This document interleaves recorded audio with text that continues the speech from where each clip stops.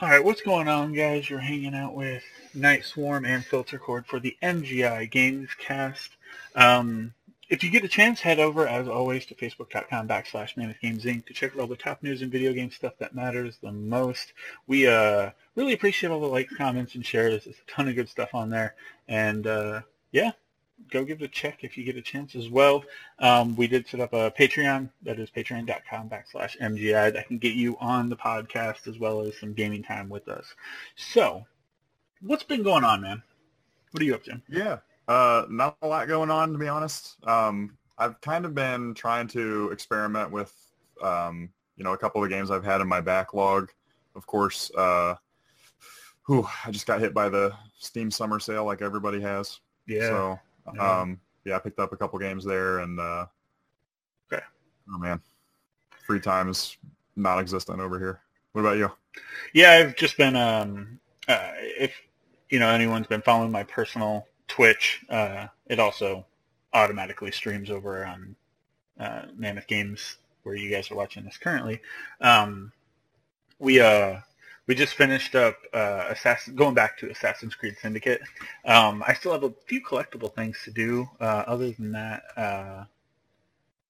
I think I did some Friday the 13th stuff. Also did some Overwatch stuff. Just kind of trying to hit all the bases, at least video game wise. Yeah. But we are here to talk about certain games that we're not sure. It's not that I feel like bashing on any of them, but it's just games that need to maybe take a second look at what they've become. So, our original title was games we think are done for, or games that need to call it quits. So, yeah, I mean, what do you think? Like, when you think of that, where do you go right away? Yeah, I mean, there's a lot of stuff that kind of comes to mind with that, but the first thing I don't think is going to surprise anybody, Call of Duty. Like, right. I think they've been holding strong on one a year. I can't think of any missed years off the top of my head. Right. They've gone to some really weird places, and they are on like a cycle between a couple different game developers. So it's not like it's one company putting out another game every single year, but still, I think that lack of kind of quality and polish is noticeable, and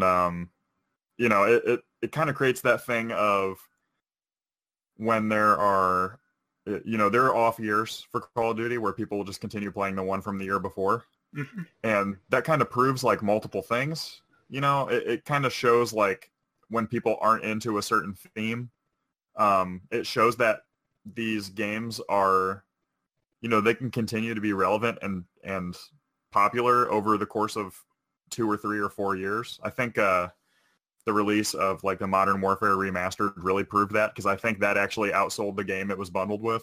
Yeah. Yeah. I mean, I think the dilemma that they come across with is it's like you said, you can tell when there are themes that people don't like, and it really goes back and forth. Some people love future stuff, some people hate future stuff.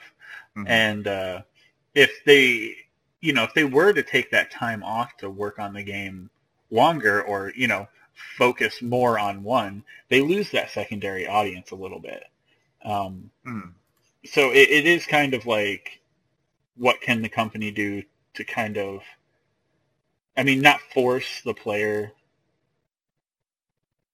not force the player to liking something that they don't like, but forcing them, or, getting them to enjoy something different.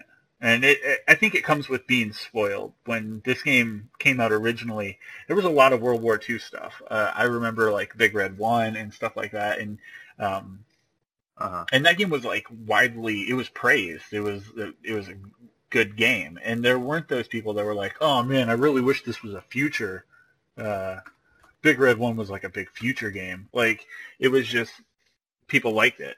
So I don't know.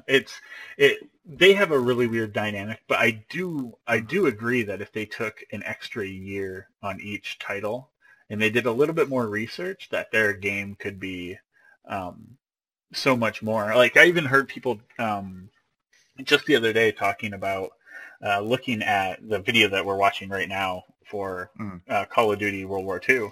They're like, I mean, why would I play this when Battlefield 1 is out? Yeah, And that's I don't know. To me, that's them just going, okay, so I mean that could just be people that like Battlefield better, but even if it's not, it's basically their job to get people that like Battlefield better to like Call of Duty. That's their job. Yeah. So there's definitely that. I think there's I think sometimes, and people might kind of get this idea that I'm about to say conflated with some of the stuff we're saying. Like, you can make 4 or 5 World War I or World War II themed first-person shooters could all come out the same year, and if they're all doing their own thing, they could all be great.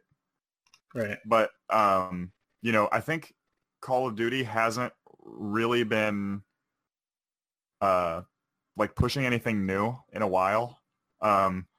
They certainly set, like, as far as like multiplayer structure of other shooters goes, I mean, it's all based on Call of Duty at this point. Yeah, So, they created a standard. Yeah, they made the standard. So, that's what I'm saying. Like, clearly there's a value, but we've seen with a lot of their, like, as the years go on and they're releasing more and more of, even with this being set in World War II, their next game, is it really going to be that different feeling than, say, like Advanced Warfare or Infinite Warfare or Ghosts or, I mean, just looking at the gameplay and not actually getting hands-on with it, right. To me, it looks exactly the same. It's just, hey, yeah, it looks exactly the same, but with a little less mobility. We've got different gun models. You're going to be restricted. You're not going to be able to do things maybe quite as fast. It doesn't have that. They really need to create that. I mean, that's what's lacking is them not getting a chance to reinvent themselves because they're complacent. Right. And they need to reinvent themselves. And I think, taking a year or two between games at least, it wouldn't do that, but it could help that. It could help them slowly figure out what's changed in the last decade. I mean, we've been going, strong with the same idea for a really long time. So right, could be time to move on. And like their environments. I mean, we had it was Battlefield Bad Company. Just like Battlefield has fully destructible environments, but where's Call of Duty on that front? Yeah. Where like I don't know. It seems weird to me, and it's probably because that's how they stand out and they're different. They don't have the destructible environments, so it makes it it changes how it changes the way the game's played. You're not focused on trying to get through the environment to get to the enemy. You're focused on getting around the environment to get to the enemy. Everything stays the same, so it creates a different dynamic. But I don't know. I think it's time for a big change for that company. Definitely. And I think we've seen a little bit of that payoff, certainly with Assassin's Creed Syndicate. Kind of taking a little more time to mess with it, and now with that space in between till Origins, I mean, Assassin's Creed Origins looks amazing. I mean, honestly, it looks like it's going to redefine what Assassin's Creed is, and that could always end up being disappointing, but for now at least, it looks pretty amazing. Well, with going from Unity to Syndicate, they needed to get back to like square one, kind of. And they did that with Syndicate. Syndicate didn't reinvent the wheel for Assassin's Creed. It just reapplied the wheel to the cart. Right, it was very much like a repair operation. It really was. And they definitely patched it up, and I really like Syndicate. The characters, if you've been watching any of my streams or anything, I've said it several times, like Evie and Jacob, they rank in my top 5 characters from all of Assassin's Creed. Which is a lot of characters. Yeah, and I mean, and a lot of people would probably disagree with me on my number 1, but we'll save that for later. But yeah, especially Evie, she has that feel of a character that I would like. I kind of toss her into the same like fidelity as someone like Elizabeth from BioShock Infinite, or even Ellie from Last of Us. She just has a vibrancy about her that, she has a personality. It's not just this flat character. She's really dynamic, and I really like that about her. Yeah, and they did a great job of that because, like, Unity got a little bit of hassle because they were like, well, we didn't have time to, like, make all different female, like, model and animations for our, like, multiplayer or whatever. Yeah. And then Syndicate was like, you're literally her for 50% of the game. Yeah. Or more. At least 50%. And in my stream since I've been back, like, I played the game a healthy amount, and then I came back and I was like, I'm just going to restart it. And then I looked at where I was at, and I was like, no, I'm just going to go forward. And I've spent, last night was the first night that, within probably about 5 nights that I switched to Jacob. I played as Evie the whole time. Yeah, I actually preferred Evie in that game. Jacob was cool. Like, I did like Jacob, but it's hard when it's like, it's kind of like what I've heard, a lot of people say with Mass Effect, where it's like, male Shepard's great until you've played female Shepard, and then it's like, oh, okay, this is the game. Oh, okay. Like, I mean, it's just like Evie was just so. It's not that Jacob wasn't good. It's just that she was so much better. Yeah, and I mean, with that, she had a different play style. She used the knives and stealth. He used, not Kane, stealth, and I'm going to punch you in the face. Yeah. Or the brass knuckles. I mean. Brass knuckles. Yeah. Yeah. So I think that extra year for Assassin's Creed is going to really help them out, and I think Activision with Call of Duty really needs to look at that and be like, well, that's what I need to do. And I mean, and I guess we'll see how that works with Far Cry as well, because Far Cry felt a bit stale. Mm-hmm. And then I look at 5 and almost involuntarily shit my pants. I'm so excited for it. I voluntarily shit them.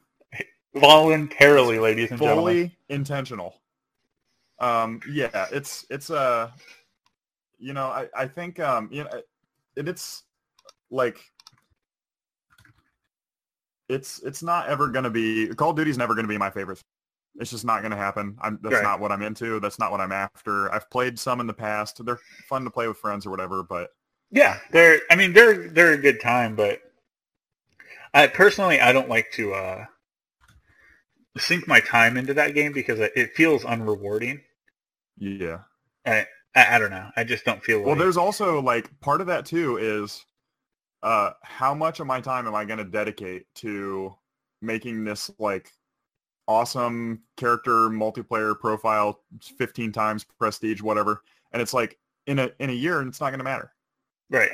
And a year of game time to me, like, when the game comes out, I play about a third to half of it, and then when I don't have any other games going on, I play the other half. So, in a situation like this with a multiplayer game, I would play, I would beat the campaign and touch on the multiplayer a little bit, and then come back and join the multiplayer in, like, November, and the next game's already coming out, So, yeah. I think that them kind of taking a chance is really going to help them out. Because like I said, their sales and their ratings have not been great more recently. So, and that's where it really differs from Call of Duty, and all of that really differs from a game like Overwatch. Like, you don't have that, oh, I'm going to get the next one next year. You don't have that. Right. Yeah, it's just not there, So building a character within a game that is gonna continue to get support, is gonna continue to. It's not gonna be like, here's the new one next year. That just kind of, I don't know. It feels good to build that character. It doesn't feel like it's like dead weight and it's gonna be lost. So. Yeah. I think they really need to understand. Like, I think part of it is that. Activision doesn't necessarily have a lot of other, like, giant franchises to, like, keep their financial statements looking good every year. Yeah. Right. I mean, they're trying. But I think their biggest issue there is that they they don't really trust that people will stick around for longer than a year. And it's like, I mean, again, go look at, I mean, I know people that are still playing Infinity War. Is that what I'm thinking of? Infinity Ward is the name of the company. What am I thinking of? Not Modern Warfare, but the one right after that, maybe? Yeah, the one that, I don't know, I skipped it. I don't even really... Well, I know a lot of people are, what am I thinking of? What is Infinity War? Infinite Warfare is what you're thinking. Yeah. Oh, well. Infinity Ward is like the 40 company that makes it. Yeah. Yeah, Infinity Ward made it. Shit. But, you know, so there's people playing, you know, some of these older games that's like, I mean, so yeah, since I can't think of what I'm actually thinking of, Modern Warfare is a good example. Like, people are super into it still. And, you know, people are into it on the 360. I mean, people are still into, like, they don't just need the newest thing. Yeah, they're still into Black Ops. That's what I was thinking of. Like Black Ops 1. Yeah. Like, that was the last one I bought. And if the player base didn't drop off on that, and all the people that I played with go, oh, Black Ops 2's out, and so is this, and they all left and bought the new one, right. Shit, I could still be playing that game, maybe. I mean, you know, maybe if it got like an update for PS4 or something. Yeah, I mean, like, there's a lot of stuff that, like, people will come back to it. Yeah. You know, especially if it is not have something that immediately supersedes it half a year later, especially with how early you can get access to, like, alphas and betas and stuff. Mm-hmm. I mean, these games' actual lifespan, you know, if I buy World War II the day it comes out, and then I get the alpha invite to whatever the next thing's going to be, you know, that could potentially only be, like, 9 or 10 months of actual, like, life for your game. That's horrible. Yeah. That's my number one thing. Like, I think, and I think it's the best example of, like, you need to, like, cut it out. You need to figure out what you're doing. Just the Call of Duty franchise, because it started out on such a high note, and then it's had such a weird, like, career after that, I guess. I mean, and it's not sales. It's not saying that they're selling poor, because they're selling well, just not as well as the previous edition. It's still, and I don't think as well as they could be. Yeah. I think they could do better if they, I mean, like, think about GTA. Mm-hmm. Like, so GTA 4 did really well. GTA 5 came out and was number one release ever. Yeah. You know, of any entertainment media, it did better than movies. Yeah. It did better than, I mean, I don't know what else, you know, to compare it to. Like, yeah, it's like movies, music, it just shattered. It was the number one entertainment release. Yeah. So, like, and it wasn't even available on PC, which is, like, the kind of like the bulk of the gaming market. They made profit on just pre-orders. Yeah, just the pre-orders. I mean, considering that, you know, this is coming from us with a GameStop background, so that's $5 down. That's not saying fully paid off. We're talking about just $5 per copy. They made so much money on $5 pre-orders that they paid their game off. Yeah. If they could have sold the game at $5 and broke even. Yep. You know, like. But they sold it at $60 and then collector's edition, and and then they don't need to do anything for 36 years. Right. And that instead of and apparently the most profitable part of GTA is GTA Online, which was essentially, you know, as far as you can consider it, free, like bundled in the game. So there's a $60 buy-in for this online game that they then made a shit ton of money on, like through microtransactions and shit. Mm-hmm. So that's the model. Like, the amount of money coming through that, I just can't even imagine. Yeah, that's the model to go with. Like, look at them; they're still supporting it, and we just like you just sent me a Kotaku article about them finally figuring out what the hell this whole alien GTA thing is all about. Maybe. But with that newest update, I mean, they've been picking through the code, and there's new code to support the idea that there could be something new really soon. Yeah. So, I mean, I don't know. That's really interesting. And look, it's still going. People are still playing it. And the same with Overwatch. We just hit past the year, and it's still, like, top 5 on Twitch streams. Mm-hmm. Insane. That's the model to go with. Like, you need to have some faith in your audience. Mm-hmm. And I I think mean, that's what will get any series in trouble.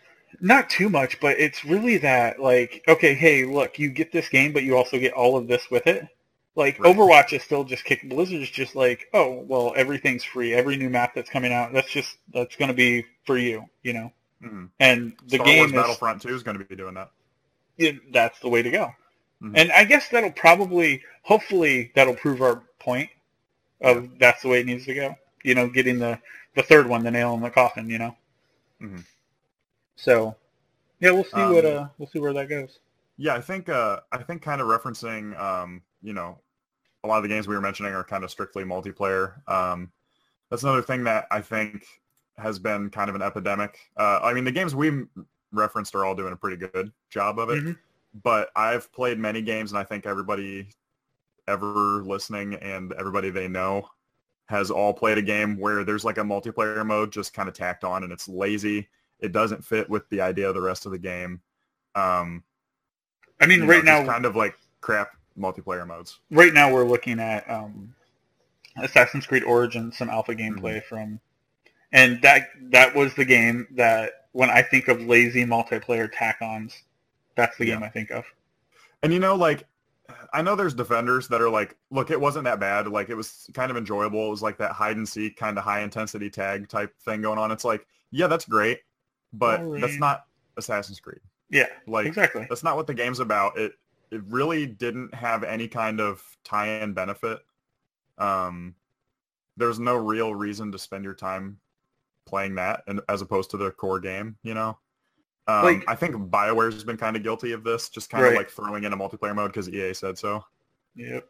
Yeah, and I think if a company like Ubisoft is going to tack on some sort of multiplayer aspect to something like Assassin's Creed, they need to go the route of like linear. Like, I think Far Cry is doing it right.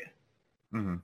I think that's the way to go. But for something like Assassin's Creed, it needs to be something more linear where you can pop in as a second or third or fourth character that plays in the same world alongside. It shouldn't be like, if there is any competitiveness, it'll be, you know, who can get the most assassinations or whatever during the mission. Almost like the game that I'm kind of relating it to is Kane and Lynch, where it's like this player is doing this and this player is doing this, and they're working together. And sometimes they, you know, closer to the, spoiler alert, closer to the end of Kane and Lynch, it's one has to kill the other and the other has to get away.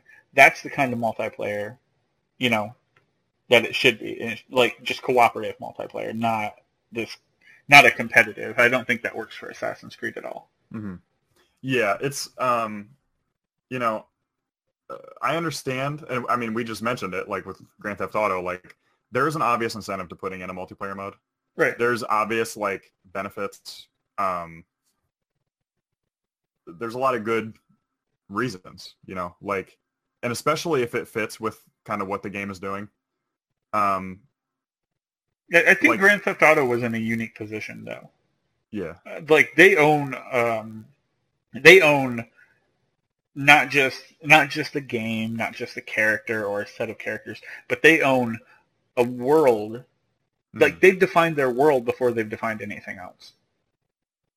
And I think that's the key. Like we don't know where these things are in relation to one another. You know, Liberty City, San Andreas, San Fierro, all these places that they've created in their games. But it exists, so their multiplayer can exist the same way. They're still going to be criminals. So you're just one of those, you know, would-be criminals in the same world as the criminals from the main story. And it just, you know, here's the same map, go do, you know, similar things. It just, I don't know. I think it works. And it's kind of like an alternate game. It's like if your character could be the main player in Grand Theft Auto. You know, they gave you create a character and you get to make the character and name him whatever you want. It's weird. It's like a weird alternate mode of the same game. Mm-hmm. So they're really in a unique position. Yeah, and like contextually, it really fits with the point of the game. Right. So like that was a good, like they did a good job on it. And even like, I mean, GTA's had plenty of criticism of its online modes. It took forever to get the heist going.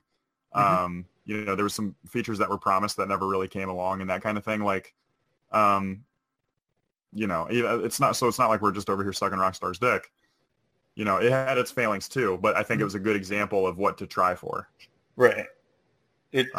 Yeah, like play to your strengths. Right. Is, I think, would be the key to that one. And Rockstar's strength is their world. Right. And they can put that almost on anything that they own. Like, it appears to be what they're going to be putting on Red Dead. Red Dead, exactly. And this is how, going back to what we were talking about with Call of Duty, reinventing yourself. They were this, you know, just a criminal single player game. Okay, let's add multiplayer. Shit, we fucked up. Okay, we got it right now, and they figured it out. They've cracked the code, and that's because they're not releasing a game every year. They're releasing a game every 5 years. Mm-hmm. Yeah, and then there's you know, I kind of touched on it, and I think I want to go back to just get a little more in there. Like BioWare. BioWare's after, oh man, was it Mass Effect 3 that added it, or was it 2? It must have been 3. Yeah, it was 3. So, yeah, Mass Effect 3 added the multiplayer, and then that essentially the exact same form of multiplayer appeared in Dragon Age's Inquisition, Mass Effect Andromeda. Like, it's just a part of the series now to have this like weird multiplayer that is like really inconsistent. It's not bad. Again, it's like, it's okay to play, but it really should not have been in there. Right. And like, when you think of like, this is the best part of the multiplayer of, you know, the multiplayer aspect of this game, I can't think of one for like any of those games that, you know, were just mentioned. The best part I can think of for Mass Effect was the Krogan laugh. It was so good. That was so funny, but that wasn't a gameplay aspect. That was just me laughing at something. Yeah. So that's funny. Yeah. Yeah, it's I mean, you can just feel that it's just bolted on. You know? There's no part of it that feels like a core part of the game. And that's like, I think there's a lot of games like that that's like, oh, well, we need to put in a multiplayer so these idiots will play our game for more than 5 minutes. Yeah. And it's like, you know, either make a good game and you don't have to worry about that, or, you know, if there's going to be a multiplayer, and if you absolutely have to put a player in, make a good multiplayer. Like, put the same pride into it that you do on everything else. And, you know, I mean, especially like if it has to be there, like if EA says, look, we own your studio, you have to have multiplayer. There's no option. You can't ask about it. Like, you need to dedicate. You need to make it as good as it can be, and it needs to make sense. Like, it needs to be internally consistent with the game you're making. Yeah. It is one of those things when someone else tells you, like, hey, you have to have this. That sucks. Like, I could imagine that, like, I worked so hard on this story, and now I have to tack on this garbage to the side of it. Right. So it's really trying to, you know, make something out of like nothing. You know, you're making something great. You know, it's kind of like turning, you know, lemons into lemonade kind of thing. Yeah. So, and there really isn't much you can do about that. You know, they just really need to like make sure that the game is, you know, they're not just adding on some garbage. But yeah, I think a lot of games, if it doesn't need multiplayer, I understand like, you know, constraints from publishers or whatever, but if your game doesn't need multiplayer, don't put multiplayer in it. Right. And like, it's better to have nothing than to have something that's just not very good. Right. But yeah, one of the other things, like something that kind of needs to be like looked at and fixed, and we were talking about it earlier, is like how quick we end up getting like Telltale games. And it's not how quick. Like, the games are great, the story is great, and it's not like knocking them at all. But they've been using the same engine for a really long time. Yeah, we And actually did some research on that. They've been using the Telltale tool, yep. which is their internal like editor, I guess. Yeah, They've been using it since 2005. yeah. And that's a long time. And it's not that the games look bad, but it's starting to break down. Like the Batman game, there were instances I saw people, running through this like scenarios and, fighting and stuff like that, and they're fighting models that aren't there. It's just Yeah, things that are like just major issues. yeah. And that's big. I mean, the point of that story game is to immerse you in a story. And when things break down like that, they lose the story. So Yeah, I was a big fan of the Wolf Among Us yeah, Telltale game. That actually got me into the Fables comic book series, which I'm happy about. But yeah, when I got to like chapter 5, like the end of that game, basically, like not the very end of chapter 5, but kind of like the turning point before you get to the resolution, I guess. Um, two or three times in a row, my game froze on like the final choice, and it's like it would just like the whole game would collapse. You know what I mean? and So that kind of thing is unacceptable. I'm kind of confused on like I played through all of just like a month or two ago we got um, Tales from the Borderlands, and I played through that, and great game, great story, characters were fun. It did. One thing about Telltale games is sometimes they can kind of drag on. Mm. It's just like, okay, I see the point. Now let's get to it. Yeah, there's usually like a couple like rough episodes. Right. And One or that's two. that's the only other criticism aside from this engine kind of like holding them down Mhm. a little bit. And like you can make as many tools as you want. The technical artist can write tools to make this thing better. But at that point, it's kind of like when you're working on a PC. Like if your motherboard's old as shit and you're putting new stuff into the It's only motherboard, going to do so it's well. Yeah. only going to do so much, and then it's going to burn out anyway. Yeah. So that's kind of what we're looking at with, I think, Telltale. Yeah, I think they honestly need to just get down to the root level and just be like Telltale Tool 2. What do they have? What do they have that they're working on right now? Are they working on Game of Thrones? Yeah, they're working on Game of Thrones season 2. They're actually in like one of their quietest times ever. Exactly. That's what I was saying. We watched and covered almost all of E3, and I don't recall seeing them there at all. Yeah.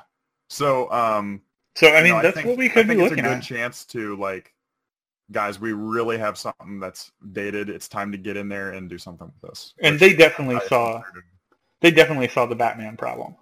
Yeah. There's no way that they like. And I wonder if that comes down to, I mean, of course they need a new engine, but they could also probably do a bit more testing maybe to uncover those kind of things.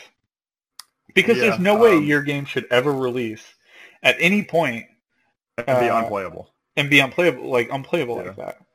So Assassin's Creed Unity springs to mind on that. Yeah, exactly. And that's just, getting back to that. And we're still checking out that 20 minutes of Assassin's Creed gameplay. It's just getting back to like, look, they saw that problem. Now it's time to fix it. And Assassin's Creed took that extra step with Syndicate. Like, here's getting back to, origin point, and then no pun intended. And now they're moving forward with hopefully some like fixed gameplay. Like with Syndicate, even as good, as fun as it was, and as Assassin's Creed standard as it was, there were a lot of problems. Like when you'd grab onto a wall, your character wouldn't be grabbing onto the wall. They'd be grabbing onto like an invisible ledge by the wall. Mm-hmm. So I don't know, kind of breaks down a little bit there. Yeah. So you didn't have anything else to say on that, did you? On Telltale?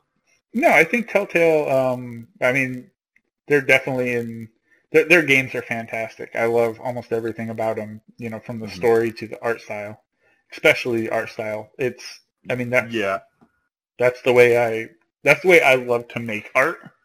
So that's the way, that's what I love to see. So Yeah, I think again, like just to reiterate, I guess as we're partway through here, like uh, just because we're saying like these games need to rethink their strategies or whatever doesn't mean we're just like hating on them. right. Again, like I mentioned in the multiplayer stuff, some of my favorite games, like Telltale is one of my favorite companies, and it's like they're very consistent, and I know what I'm getting when I get a Telltale game, and it's usually like a 8, 9, 10 range. So like, we're not bashing them by any means. We're just like, look, this is like what they need to keep in mind. I'm sure they know because typically, the developer knows the issues even better than the players do Right. because they literally have to play it like all day. Yeah. And all they do is hear everybody's stupid complaints online. So, Yeah. I think there's, we're kind of trying to just point out like room to grow, basically. Right. So yeah. That said, now I'm gonna just absolutely blow hate on somebody. I'm gonna go ahead and say that like sports games need to get their shit together. Yeah. I agree. Especially, and I've said it for a long time. This is just my personal theory. They could really benefit by releasing let's say we're watching the Madden 18 long shot trailer from E3. Mm-hmm. They could really benefit from, okay, let's release Madden, like back at 15, they released Madden 15. And since they can't do NCAA stuff, like your creative character can go through the NCAA, work their way through, and then make it to the big leagues, and then work their way through the big leagues. And like that would be the story. It could almost be a revolving story with when you're playing in the big leagues, there could be, patch updates. Just here's the new patch for the roster for, this next year, 2016, and here's 2017, here's 2018, and maybe even do two. Do one at the beginning of the season and then one at the end of the season, because things change.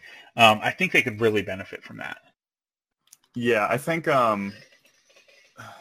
there's like, again, it's another thing like working in retail. You just kind of notice when people point out like, this, like I remember, what was it? NBA like 13 was a big step. People really liked NBA 13, I think.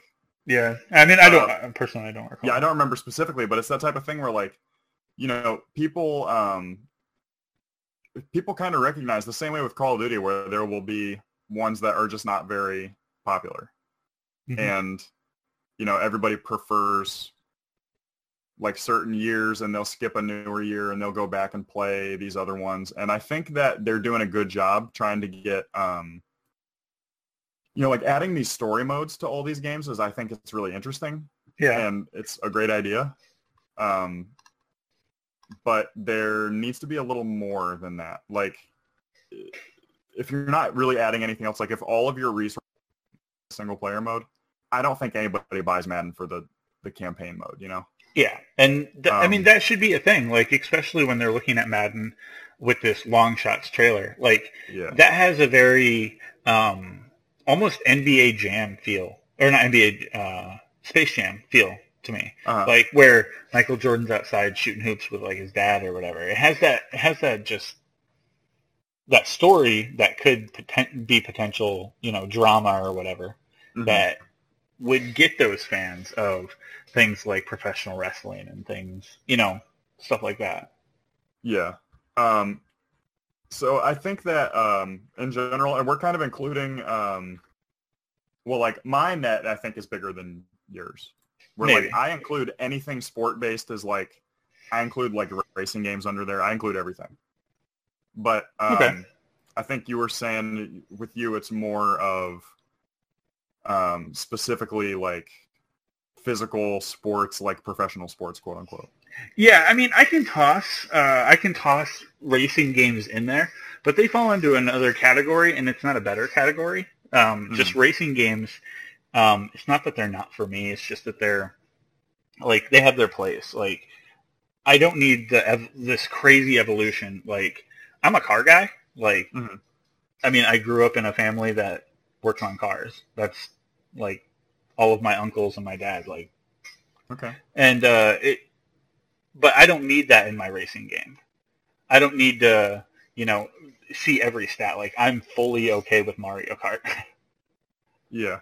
And it just, like, the progression isn't there for me. And maybe that's something to think about, too. Like, not everyone needs that reinvented thing in a genre that they might not like, that they like, but they don't love. They're not fully invested in.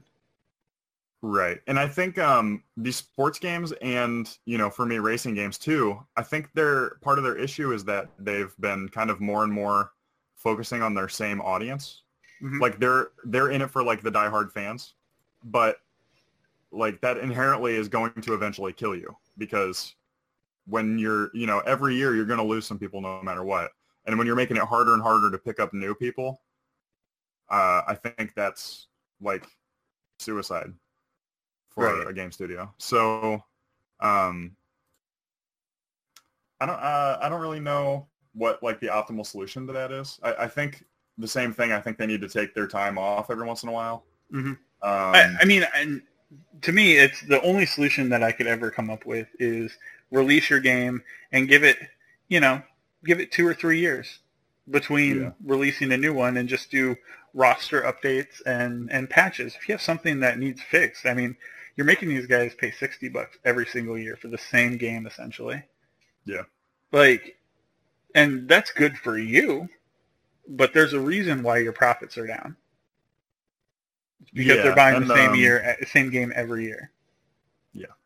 So it's that type of thing where like, you just have to have like more faith in your people.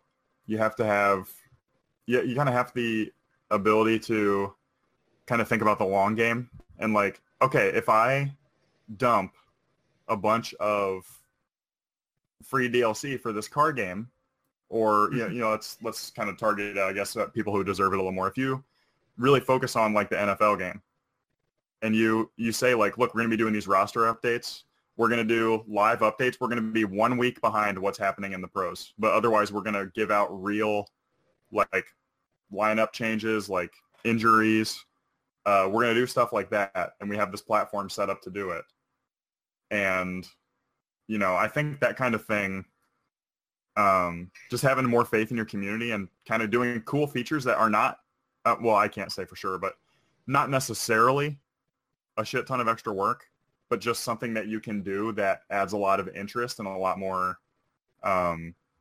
survivability to your game. Because again, like if I buy Madden 18 this holiday or whatever, I still know that there's going to be a Madden 19. Yeah. So my Madden 18 is going to be shit after a year.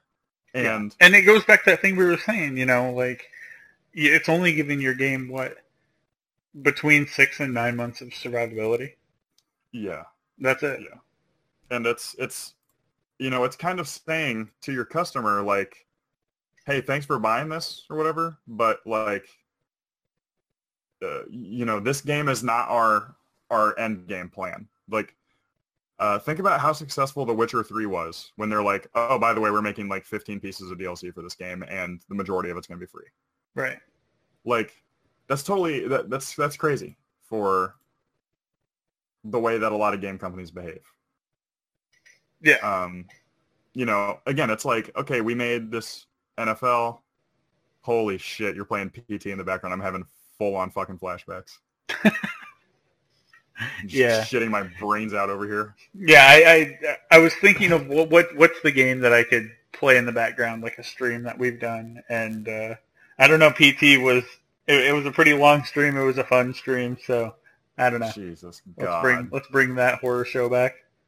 Okay, so moving on. Anyways, like it's that type of thing where they're like, okay, well, we're gonna have these like 8 DLC packs that you can buy, and they're like, $5 each or whatever. And if you don't buy it, you can't play with your friend buy it. And it's like, not only are they splitting the market, not only are they kind of like, that's just kind of inherently like anti-consumer, which again, it's another thing. Like, I understand that you're a business, you need to make money, but I just think there's a better way to do that kind of thing. And I think that CD Projekt Red did a great job. I think Star Wars Battlefront 2 is going to do a great job of that. I really hope so. I'm really excited for that game. Yeah, they've totally turned me around on it.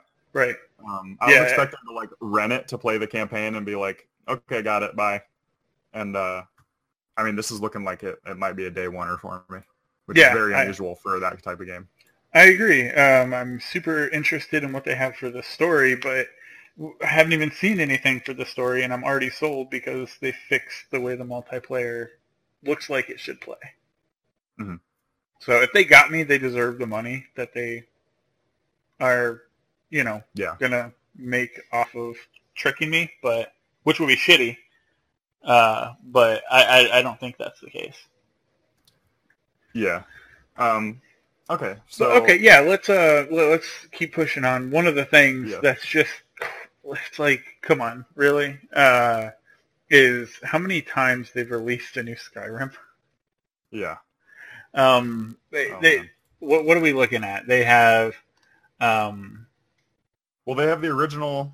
They have the original. They have release, and that's for what was that? PlayStation 3, Xbox, 360, and PC. Right.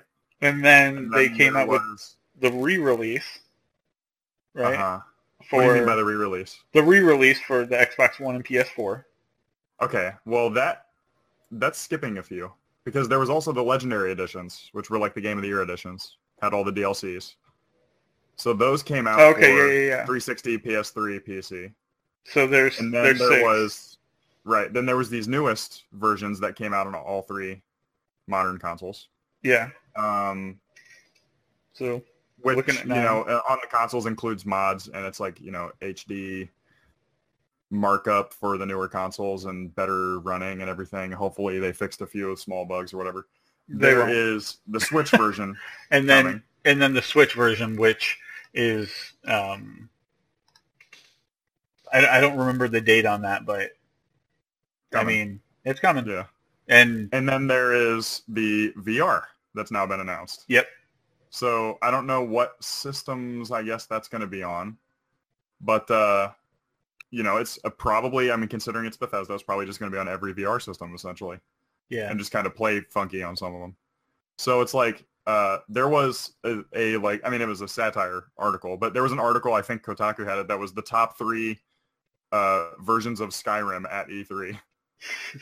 And it's like, that's not totally outrageous. No, it's actually probably pretty spot on. Right. So, I mean, how long is it really until we have Skyrim on smartphones? It can't possibly be that long. We're like a ball hair away from that right now. Yeah. Yeah. Maybe a couple ball hairs. Yeah. But it depends on what you got going on, Yeah. But it was a great game. It was probably one of the better games like ever. Yeah. It certainly took, I mean, I think Oblivion was popular, but it brought a totally new audience. shames Oblivion in sales. Yeah. I mean, it made Elder Scrolls a household name. Right. And not even Elder Scrolls. It didn't make Elder Scrolls a house name. When you say Elder Scrolls to some people, they're just like, what? But then you say Skyrim?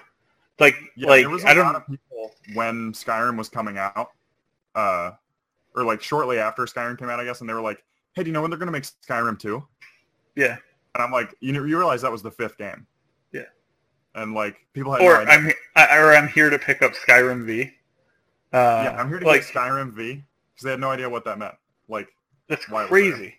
Like, but I still don't think Elder Scrolls is probably a household name. I mean, it's a gamer household name for sure.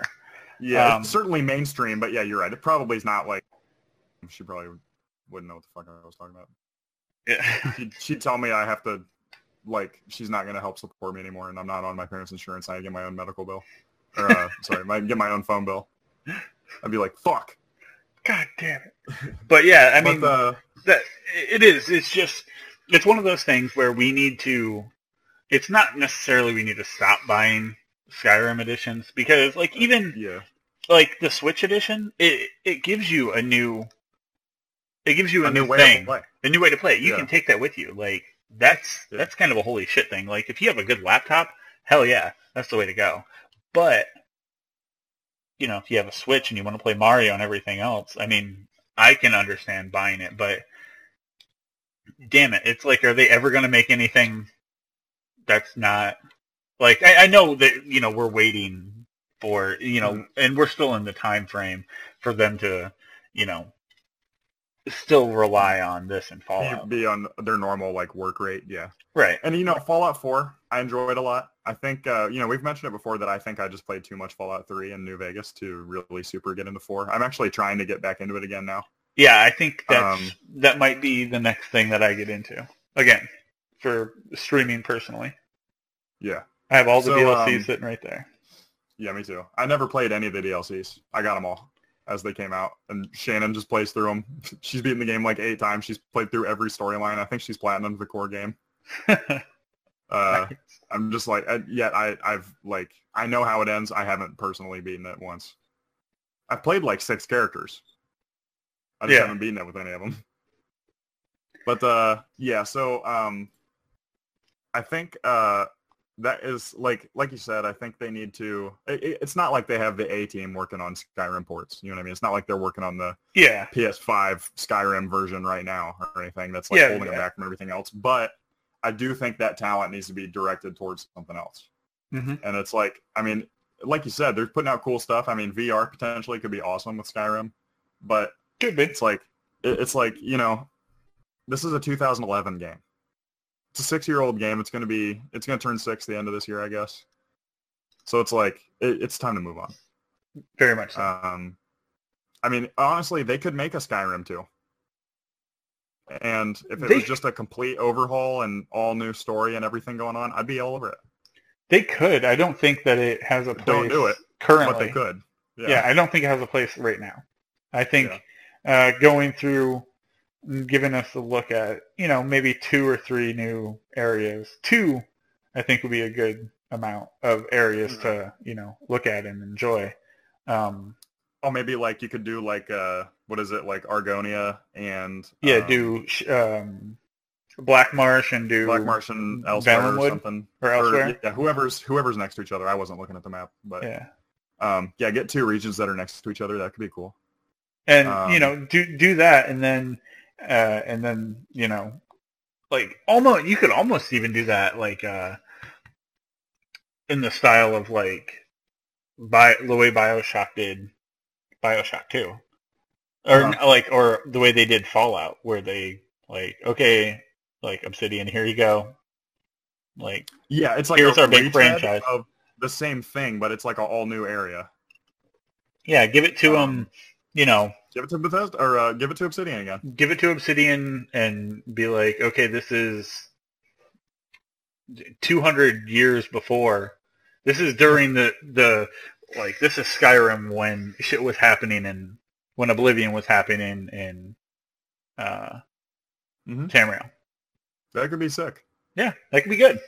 And that's, I mean, yeah. I want Starfield. I want Starfield. Also. Yeah.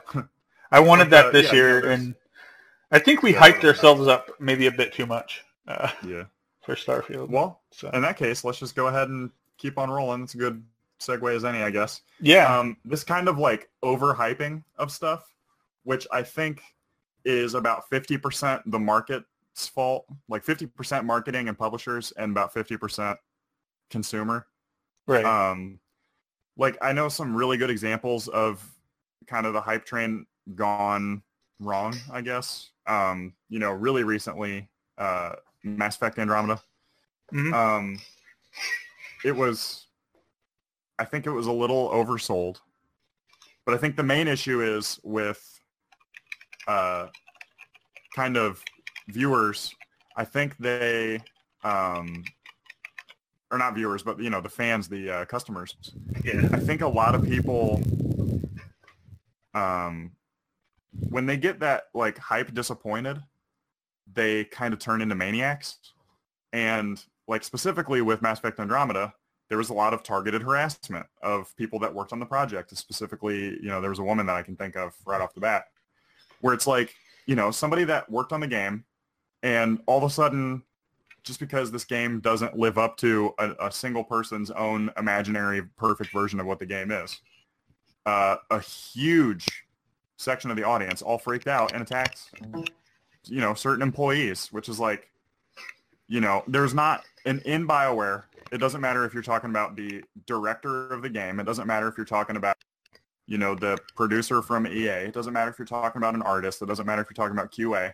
There is not a single person in BioWare that specifically it's their fault that Andromeda didn't live up to what an individual player's belief was. Right. And I think that's kind of just something that happens a lot in the industry. Like, think about No Man's Sky, I think is a good example of this. Like, yeah, that was pretty much all hype. Yeah. And it's like, again, this is another thing where you're just going to like shit on the people that are trying to buy the game and have fun or whatever. Like the studio overhyped it. Sony just didn't say anything, which is really bizarre.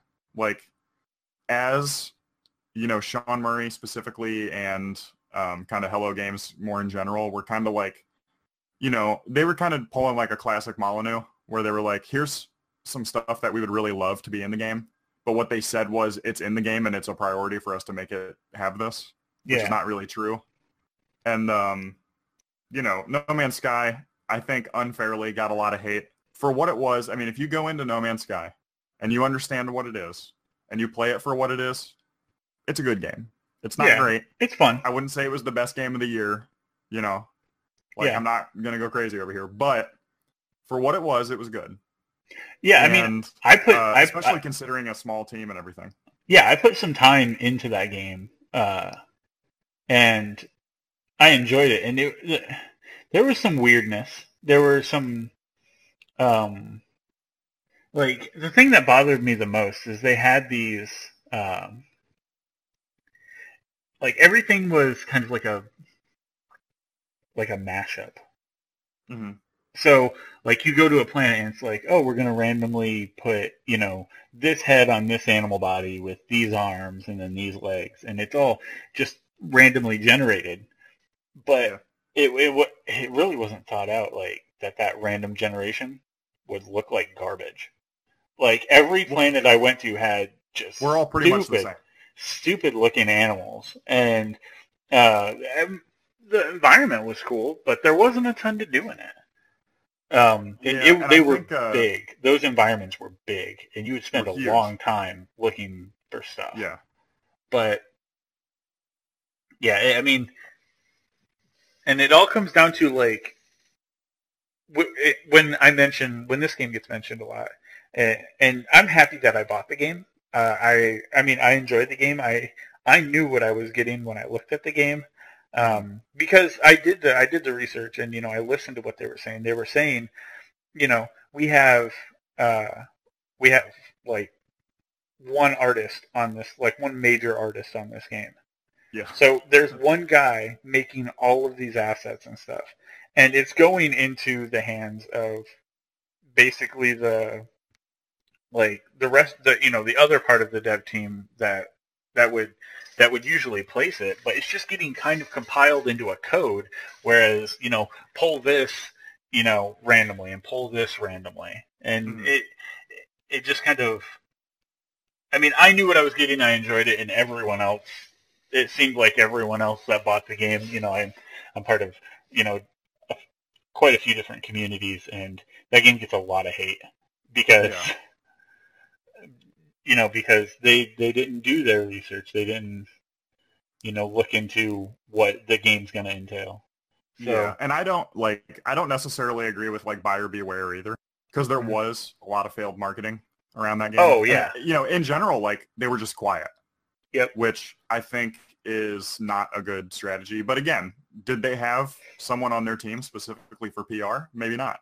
And I think they were relying to keep up on doing everything by themselves. Probably not. I think they were relying a lot on Sony to do a bit more than. Yeah, it's hard to tell. Yeah, I feel like they were really looking at Sony to do more. I don't know, especially marketing wise. It shouldn't have been marketed as. They've marketed games for that company before. Yeah. why would you overmarket that so hard?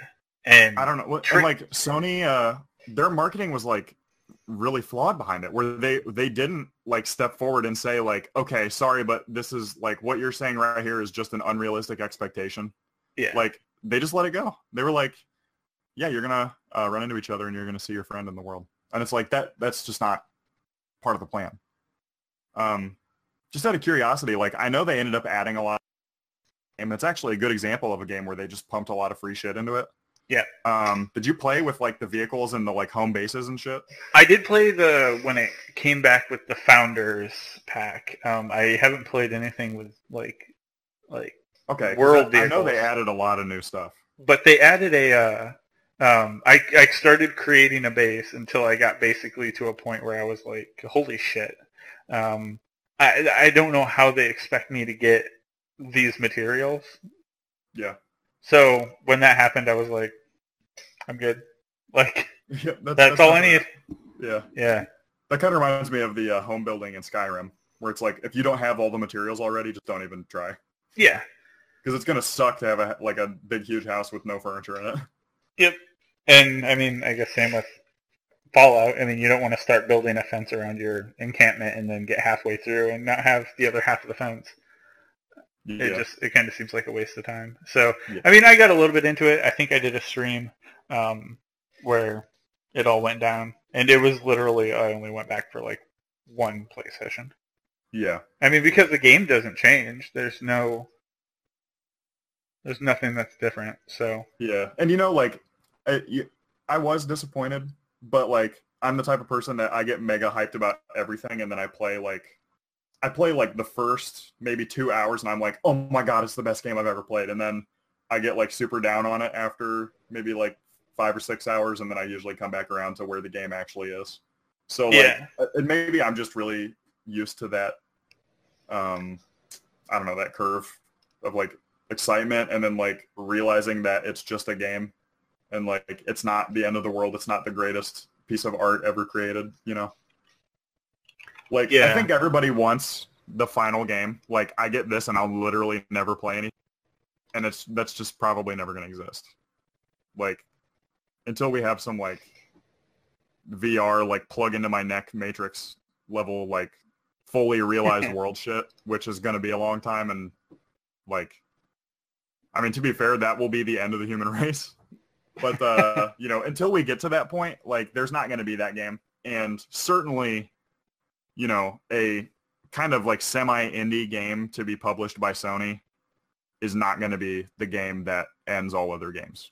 Right. Like, it's just not going to be it. I don't know what is going to be it, unless it's like that Matrix level shit, but I don't see that coming anytime soon. The Matrix Online servers are down. Sorry, it wasn't the game to end all games. Should have been, though. Should have been. Could have been. I don't see why they don't try that again, because it was relatively successful. And I think now with like the alt-right is like super into the Matrix and like red pilling and shit, I think they could make a pretty sizable fan base that has a lot of disposable income and anime body pillows. Yeah. Like, I don't know, shit. I mean, money's money, right? Right. I'll sell to anybody. One of the next things that I want to talk about is just, and it comes from like searching the industry and trying to figure out what figuring out what's right and what's wrong with video games. And one of the things that just really bothers me is mobile games, especially when you're searching through and you know, you find this company and you check out some of their games and they're fully just non-playable. Like, yeah. Like if you can't even, like, the point of the game is to attack, and the attack button doesn't work. Like, why is it up there? Like, why are you putting your name on that and putting it out there? It's just, it's very weird to me, on why that would ever kind of be a thing. But I do understand that, you know, some of these, and I think this topic is just kind of mobile as a whole, because there's a lot of like room for like really good mobile games, and there's a ton of really fun mobile games. I mean, one of the games I'm really looking forward to, the new South Park, the Phone Destroyer game, which I believe released in like everywhere but America. So, well, yeah, some of the smaller markets like Canada, Australia, I know. Brazil, Brazil, yeah. Well, Brazil, shit. I need to ask Ronaldo about that.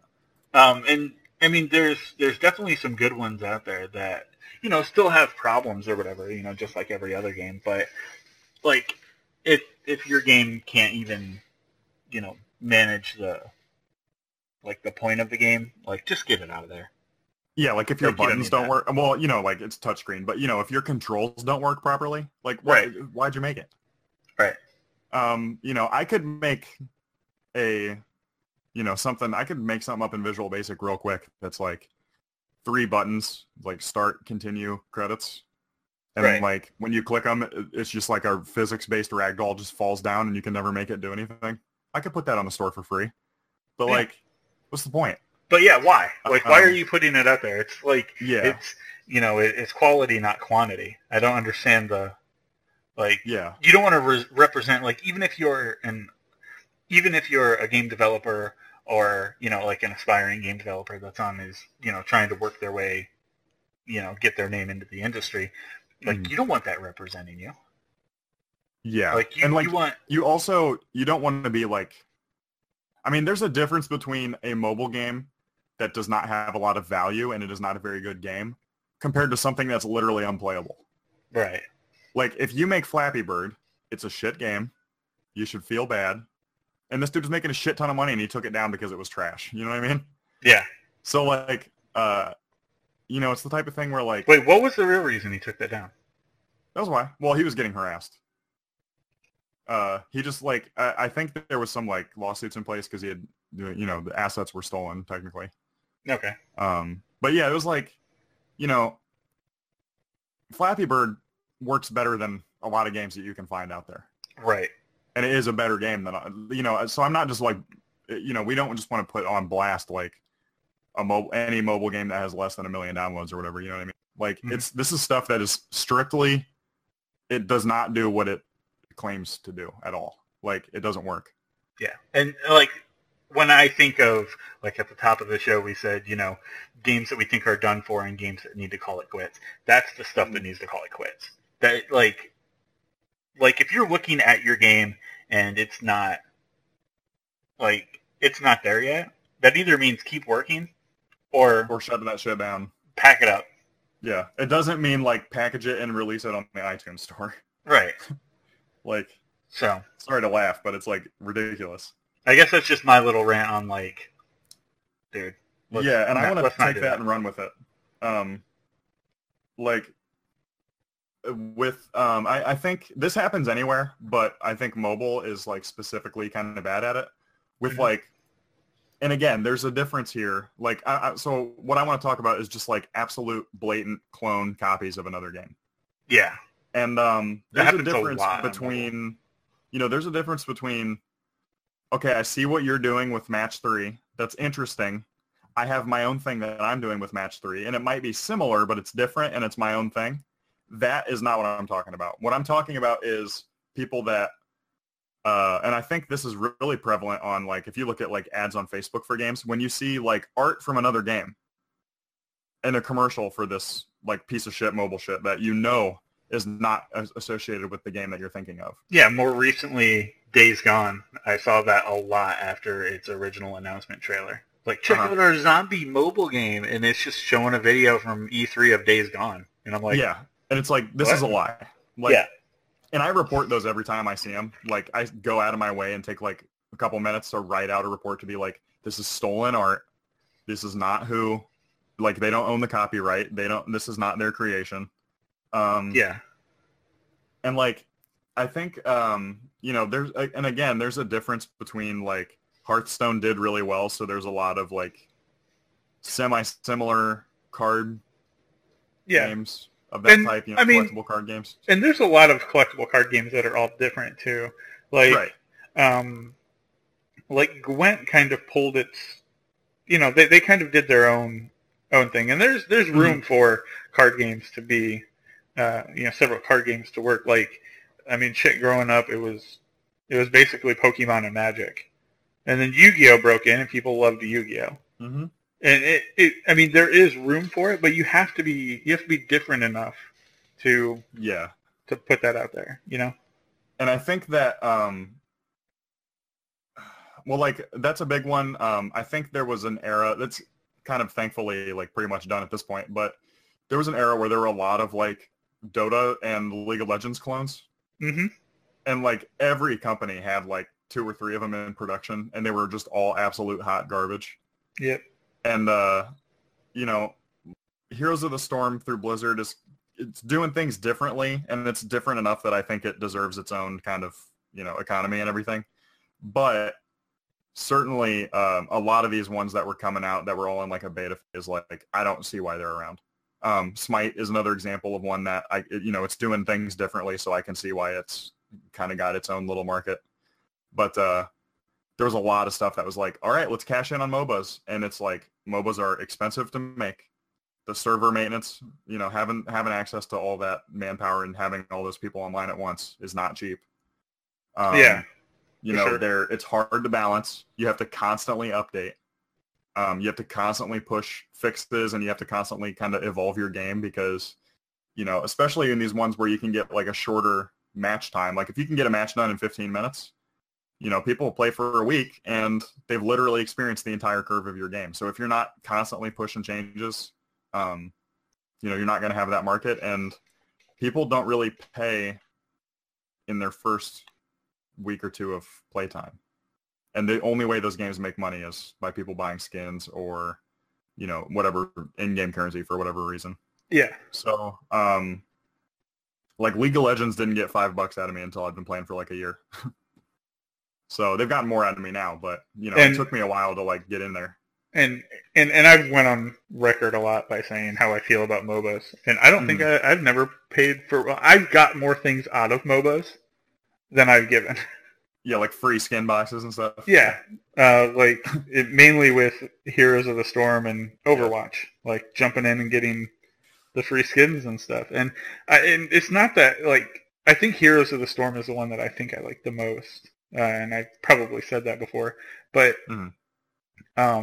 like, even after playing for a little bit, I was like, oh, okay. Like, this is... Like, this isn't bad. I don't hate this, and I like getting the skins for the different characters. But it's still not something that I... Yeah. It's not for me. And and seeing more of them doesn't help. Like, it seems watered down, especially when, you're looking at, like, all these games kind of, looking the same and playing the same. Like Heroes of the Storm, League of Legends, like Smite, Paladins, like it just... And Paladins is a little different, I guess, but I don't know. To me, I played it and I was like, yeah, this is a MOBA. Yeah. Yeah. But yeah, so there's definitely like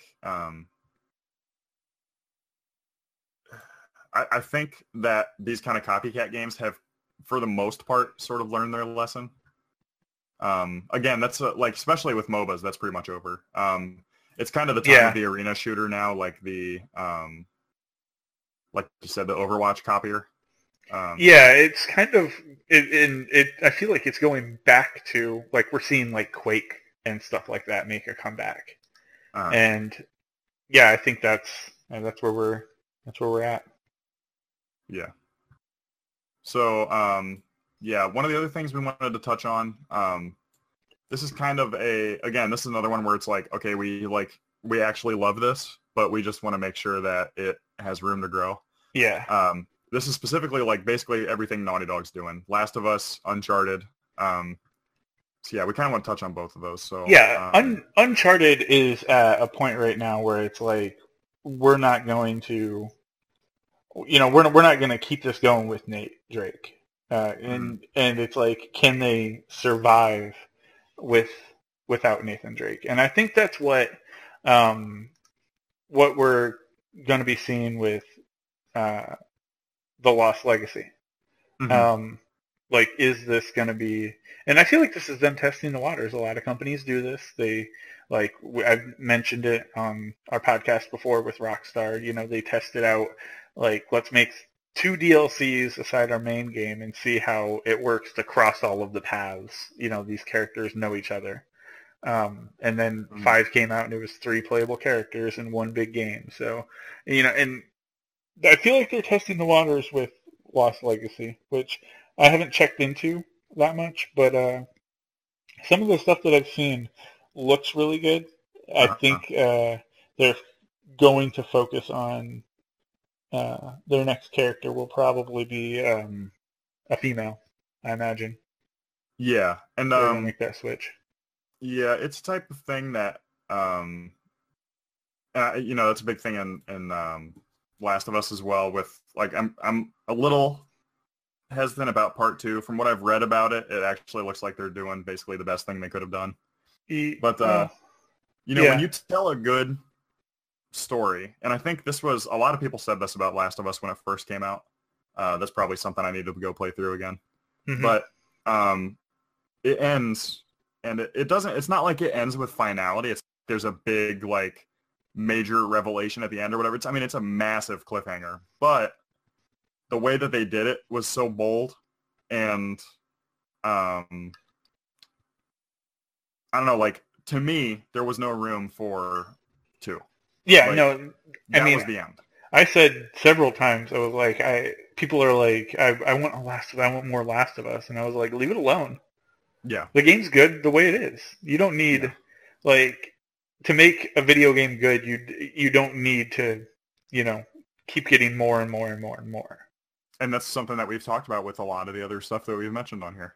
Yeah. So, you know, at least our ideas are consistent, I guess. But, you know, with Uncharted, they're like, all right, this is the end of Nathan Drake. They did a lot of Uncharted 4 where they're like, oh, well, yeah, we never mentioned it, but here's all this other stuff that was going on. And I think Uncharted 4 had a nice little epilogue to finish it off.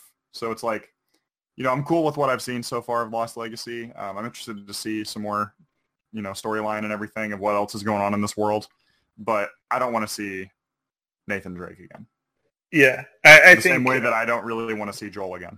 Yeah, like it's almost like they've you know, taken that last, like, ride and they went off into the sunset. It's like, it's done. Let them go. Well, yeah, and like part of it too is I think it's kind of a good example of, like, there are books of like a series where there's like 100 novels all based on, like, one character's story. Like, they're like a private detective or a police forensic investigator or whatever, and it's like, you know, very procedural. A lot of TV shows are like this, where it's like, okay, well, now this guy is going to get into some hijinks, and then there's something weird goes on, and then he figures out who the killer is, and then the end. And I really don't like those types of books. I like, if I like a series, usually it's an anthology series like The Witcher, where each book is fully self-contained story. It might reference the others, but it pretty much hops right off of them and into its own thing. Yeah. You know,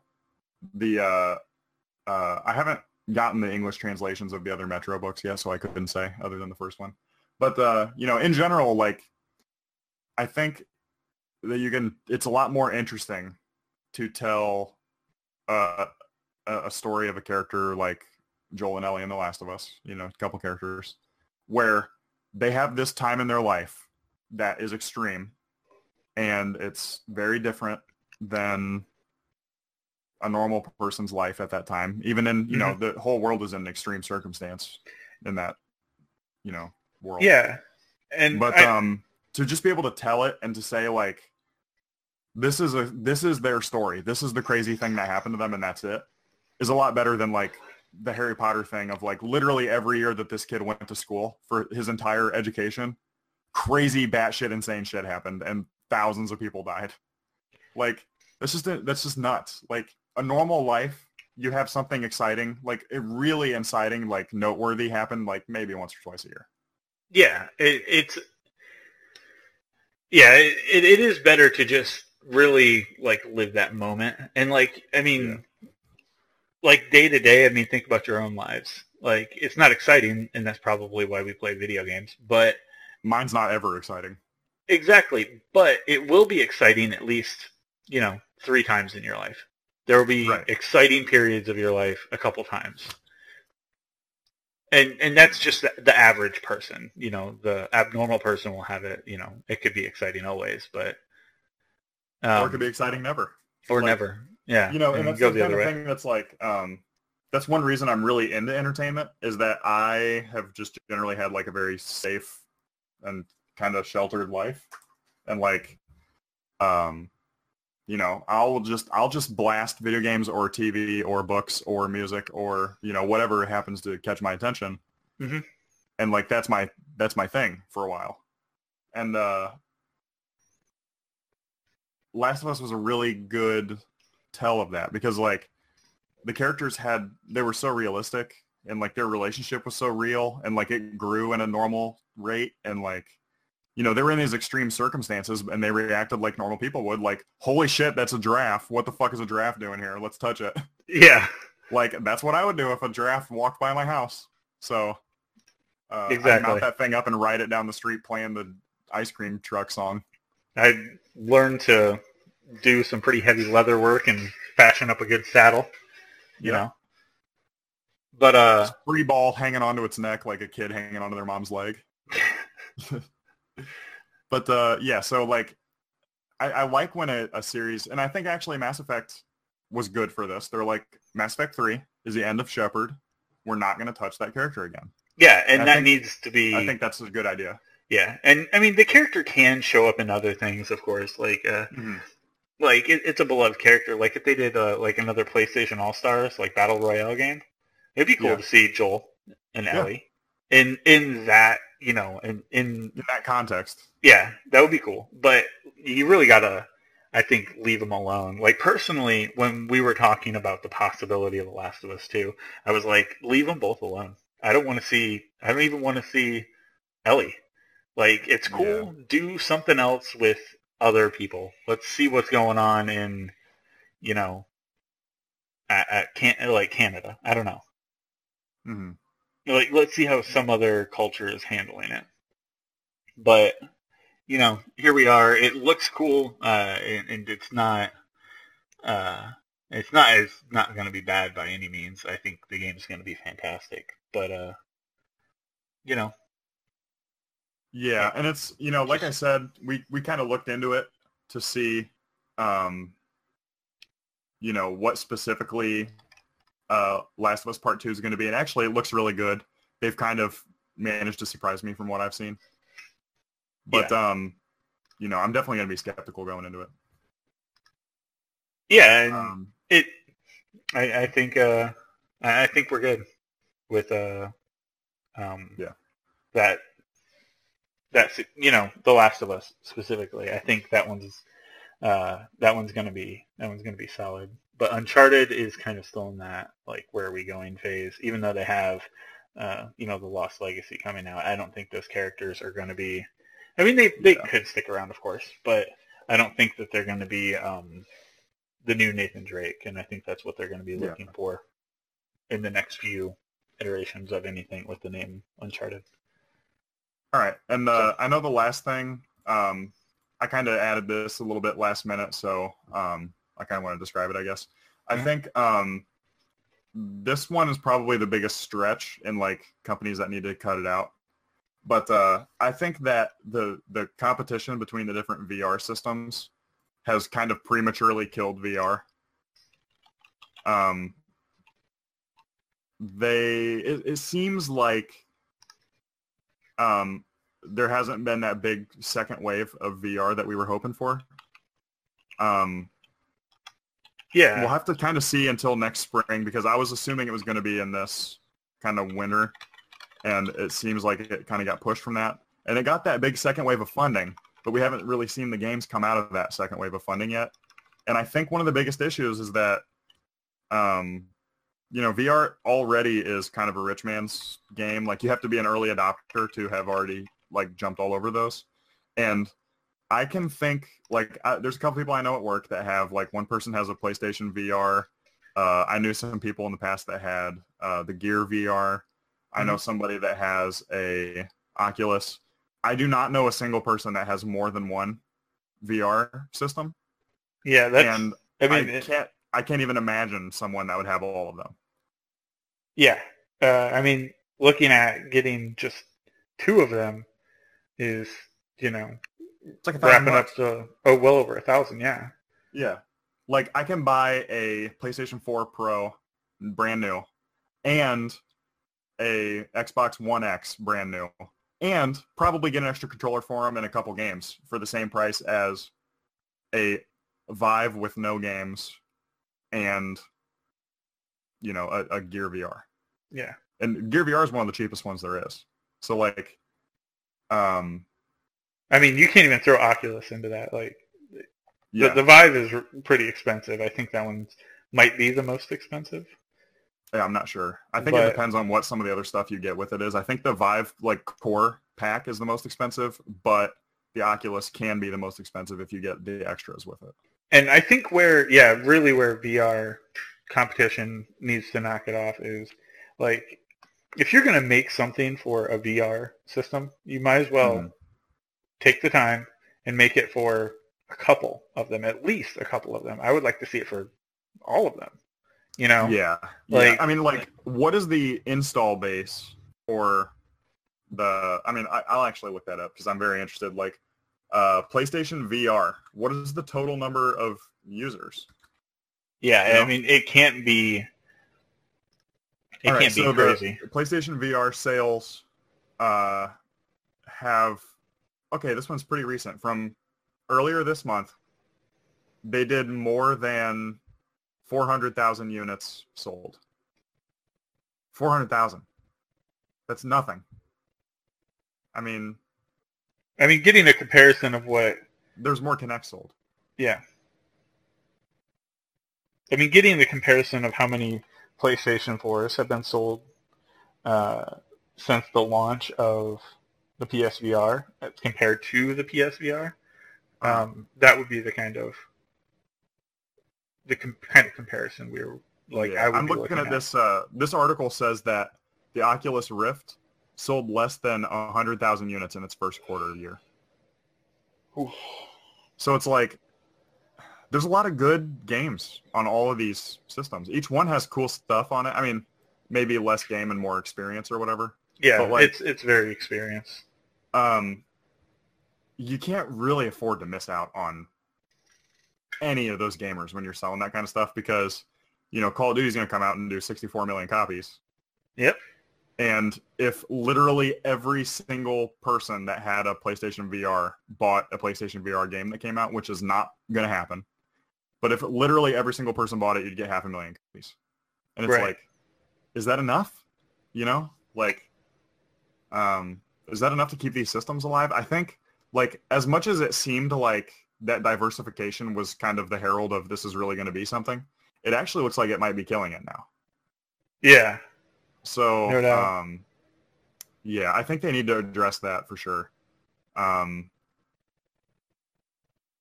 Yeah, and I don't even yeah. It's just one of those things where they really have to market it better, and the people that are making games for it have to understand that there's more than one. Right. If I see just Bethesda making Skyrim, making Fallout, and making Doom for VR, I can't tell you what VR specific consoles or headsets that it's coming to. I don't know. So, and that's a problem. If you don't know what you like, it's someone who pays attention and even reports on video games. If they can't tell you what where the games are coming out for what console, even even major ones, that's I think that's a problem. Yeah. So, but yeah, I think that about wraps it up. Unless you have anything else. Yeah, I don't think so. I definitely this is the first episode that we've kind of tried to stream on Twitch. Right. So I think we're going to continue to do that. I just think it's kind of a good idea to, we're going to have this, quote unquote product that is released as, the podcast. But this is another way to engage with people. People could, if they wanted to, they could directly ask us questions. If we say something that's like bizarre or, if somebody doesn't understand what we're talking about, they can just straight up ask like, okay, what do you mean by Infinity War? And I'll be like, oh, I have no idea. Yeah. And I think it's a good way. So if you are watching this on Twitch, or if you did watch on Twitch at all and didn't say anything, fuck you. No. Thanks for hanging out and, taking this start of, possibly a new thing along with us. And hopefully it'll get better. We're kind of working on setup, so things will change and get better as we continue to do it. But yeah, I think that pretty much wraps up our games that need to knock it off kind of. All right. Rant stream. As always, I always say it at the top and the end of each stream. Head over to facebook.com/Mammoth Games Inc. to check out all the top news video game stuff. As well, you can check out our Patreon, and if you'd like to listen to this, maybe you jumped in the middle on Twitch, you can check this out on. We usually release our podcasts every Monday on iTunes, Google Play, and our host Podbean. Hopefully, some new stuff coming up. We're kind of in the talks of possibly getting some new people to produce content, and as well possibly some bigger things just for us in general. So keep an eye out and check that out all over on our current hub of our Facebook. But yeah, for MGI, I'm Night Swarm. And I'm Filter Cord. Thanks for hanging out, guys.